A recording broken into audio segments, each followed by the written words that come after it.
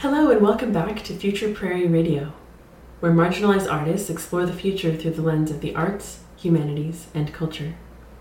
I'm your host, Joni Whitworth, and this is Season 3, Episode 7, Luxury Gulag with Matt Dan.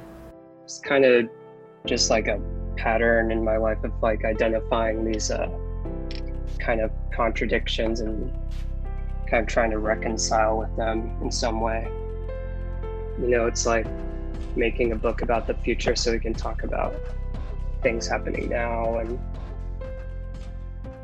today we're going to hear from Matt Dan, a multidisciplinary artist and animator making work set in Beaverton, Oregon. They are a co-founder of Nighttime Science, which is a comics and zines publication. They're currently working on Luxury Gulag, a point-and-click adventure game and a graphic novel. Here's Matt. My name is Matt Dan. I usually go by he or they. I'm 28 years old. I was born in Las Vegas, Nevada.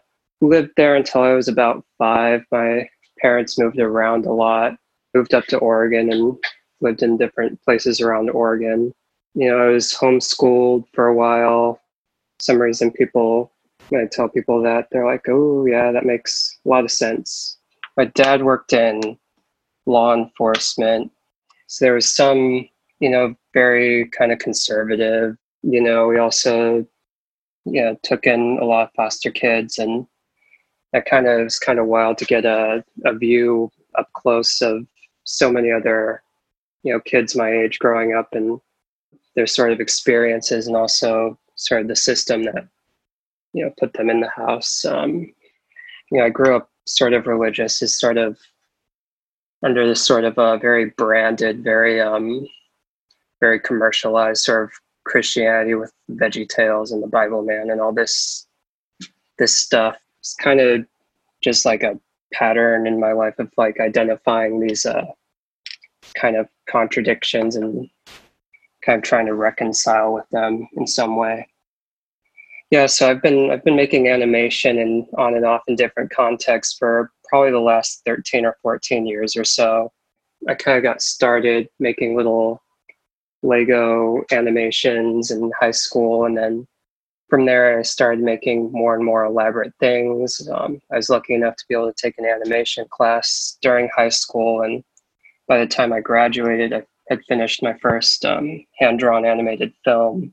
After that, I went on like this misguided missions trip to Russia, and kind of lost my religion through that experience. Definitely a culture shock experience and all that. It was kind of weird because over there, it's like Baptists and evangelicals are kind of considered to be something of like a cult there. You're either like atheist or you're Orthodox, and everything else is kind of looked down on, because they were trying to basically create like American style commercial Christianity in Russia. So we were like passing around these things for like this concert, and then somehow I guess the FSB or some security agency heard about them. Next day there's like 10 cops outside of the church or something, just to kind of send a message. But it was weird. Yeah, I just remember just talking to like random people on the streets, like what they were having us do, and just kind of having a moment of like, oh, okay, what on earth am I doing here? What am I? Who do I think I am?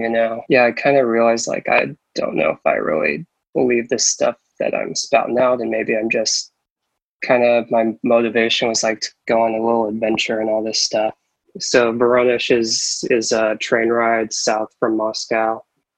Historical context, I guess, during World War II, that was kind of one of the points where the Nazi invasion kind of turned around. So there are a lot of museums there for that sort of thing. It's a really big deal there. Yeah, I mean, because they had like 20 million people die, so it's definitely like from their point of view, it's like we did the work, and the US kind of came in afterwards and swooped that up. Yeah, it was really interesting to get that direct perspective there. I think I was somewhat disillusioned with Christianity or religion by the time I went there. After that, I came back home. I enrolled in Portland Community College, and there I kept on taking art classes because I kind of knew I was really interested in art. I wanted to continue, pursuing being an animator. And I had a pretty good time at PCC. I did a lot of painting, figure sculpture, a lot of figurative work, theater. I got involved in the theater classes there, and I ended up doing a lot of video work for the theaters. And while I was there, I also made another short film called Pinko Cowboyo. And sort of towards the end of that, I was pretty resolute on going to art school. So eventually I settled on PNCA. So I started getting into doing a lot of interactive installations. And I as an artist, I really enjoy getting into sort of the technical aspects of making things. Yeah, I made a lot of animated installations, interactive installations. I enjoyed that for a bit, but after a while, sort of the novelty of it and just having it within an art space, it felt kind of like a one-liner to me. Kind of knew that I wanted to do more narrative-based work, but there was kind of a limit. When you walk into a space and you kind of play with a thing and then you walk out, there was definitely a limit to how much I could do with that. Finished my thesis at PNCA. I did it on environmentalism on pause in the 21st century. It was a combination of sculptural work and some animated video that I had made, but it is basically about like that sense of that disconnect from this very urgent thing that's kind of hanging over our heads that kind of affects our survival.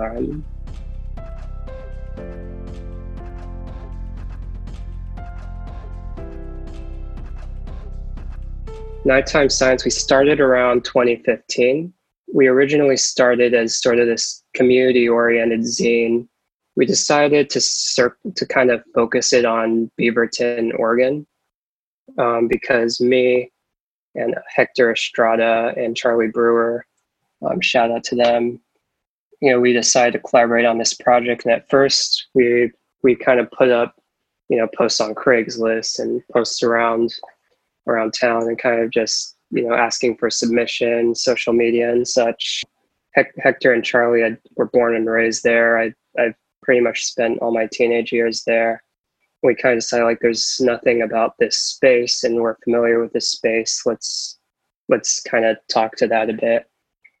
So we did a few issues that were just kind of compilations of poetry, art, short stories, things like that. After a while, we kind of switched gears and started focusing on making artist editions with artists who had submitted with us. Focusing on like let's kind of give this to an artist and let them do whatever they want with it, and then we'll kind of pedal it around and do this. Started kind of taking it a little more seriously after that.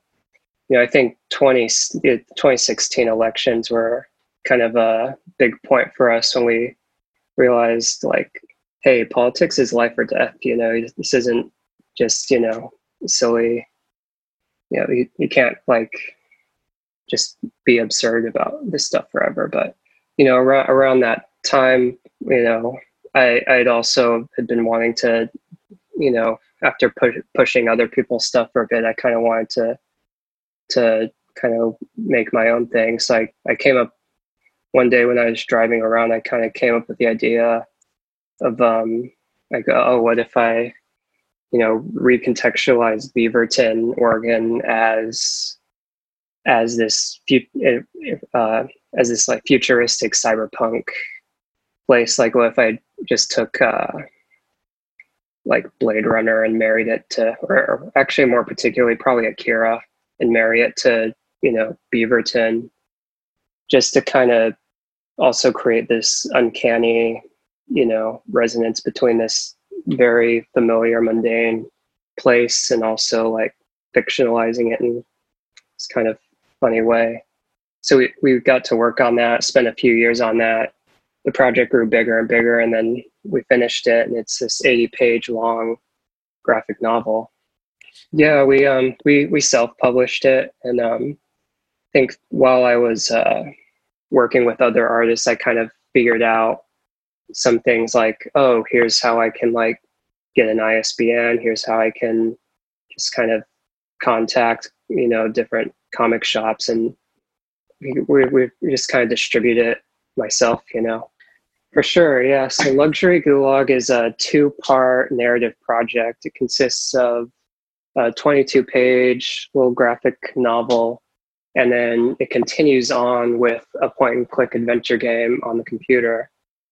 So the premise of the game is that it's set in the same sort of universe as Beaverton 2200, but set in the People's Utopia of Tacoma, and it's set in this rehabilitation center for reactionaries, Nazis, and jerks.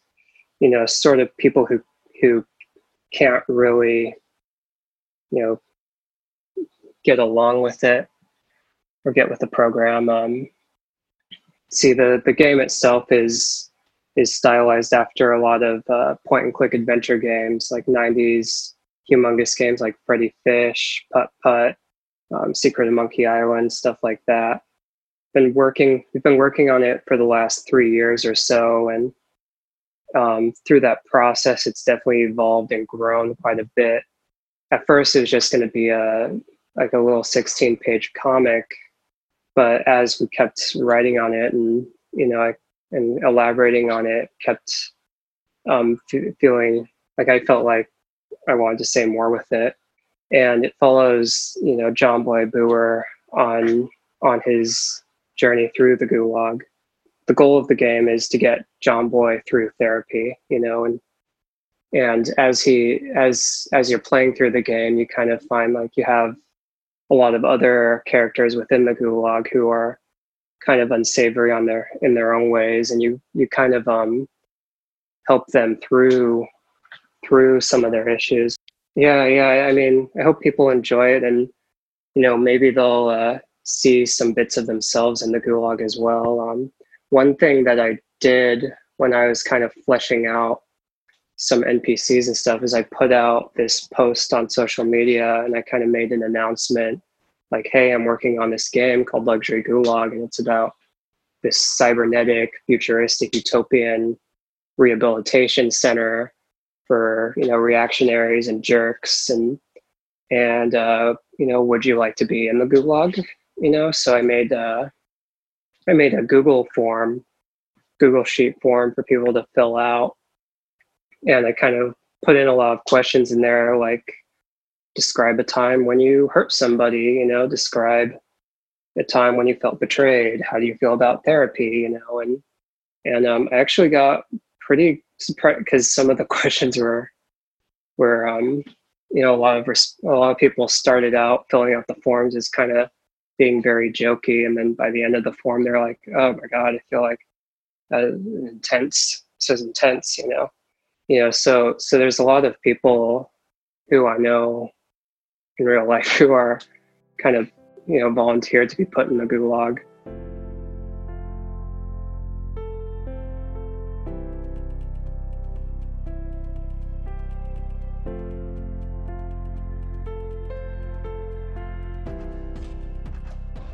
A couple things that I find work for me, because I'm either in sort of a conceptual or kind of planning mode, or I'm in sort of a more labor intensive, like labor mode where I'm like making animation, or when I'm feeling kind of stuck, or I have like an artist block and I kind of feel like I've hit a wall. Something that someone once kind of told me is just like just start writing down questions, not really any answers. Don't try to answer anything. Just start writing questions and let the questions kind of lead into another question, and that'll kind of that'll kind of help open you up in a way. rather than trying to just find answers and kind of lock things up. I find that kind of helps kind of loosen my mind up a bit. And then when I have like a lot of just work I have to do, that might be a little more redundant, like animation. I find that like if I, enter my workspace or the studio, I'll just immediately get started, and like I'll set a timer for like 5 minutes or so to get over that initial hump of, where I don't really want to, maybe don't feel like doing it. And then usually by the time the timer runs out, I'm kind of in my flow, and then that's one technique I've found works for me. If you'd like to follow Matt's work, you can check out their website at nighttimescience.com.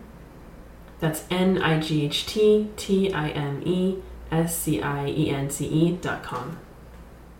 Future Prairie is sponsored by 89.9 All Classical Portland, a classical radio station serving the Pacific Northwest. Tune in to their live programs, read their blogs covering the classical music scene, and watch free online performances at allclassical.org. This episode was written and produced by me, Joni Whitworth, and edited by Matt Larimer. If you have any questions or feedback about the show, please feel free to reach out at futureprairie.com or on social media at futureprairie.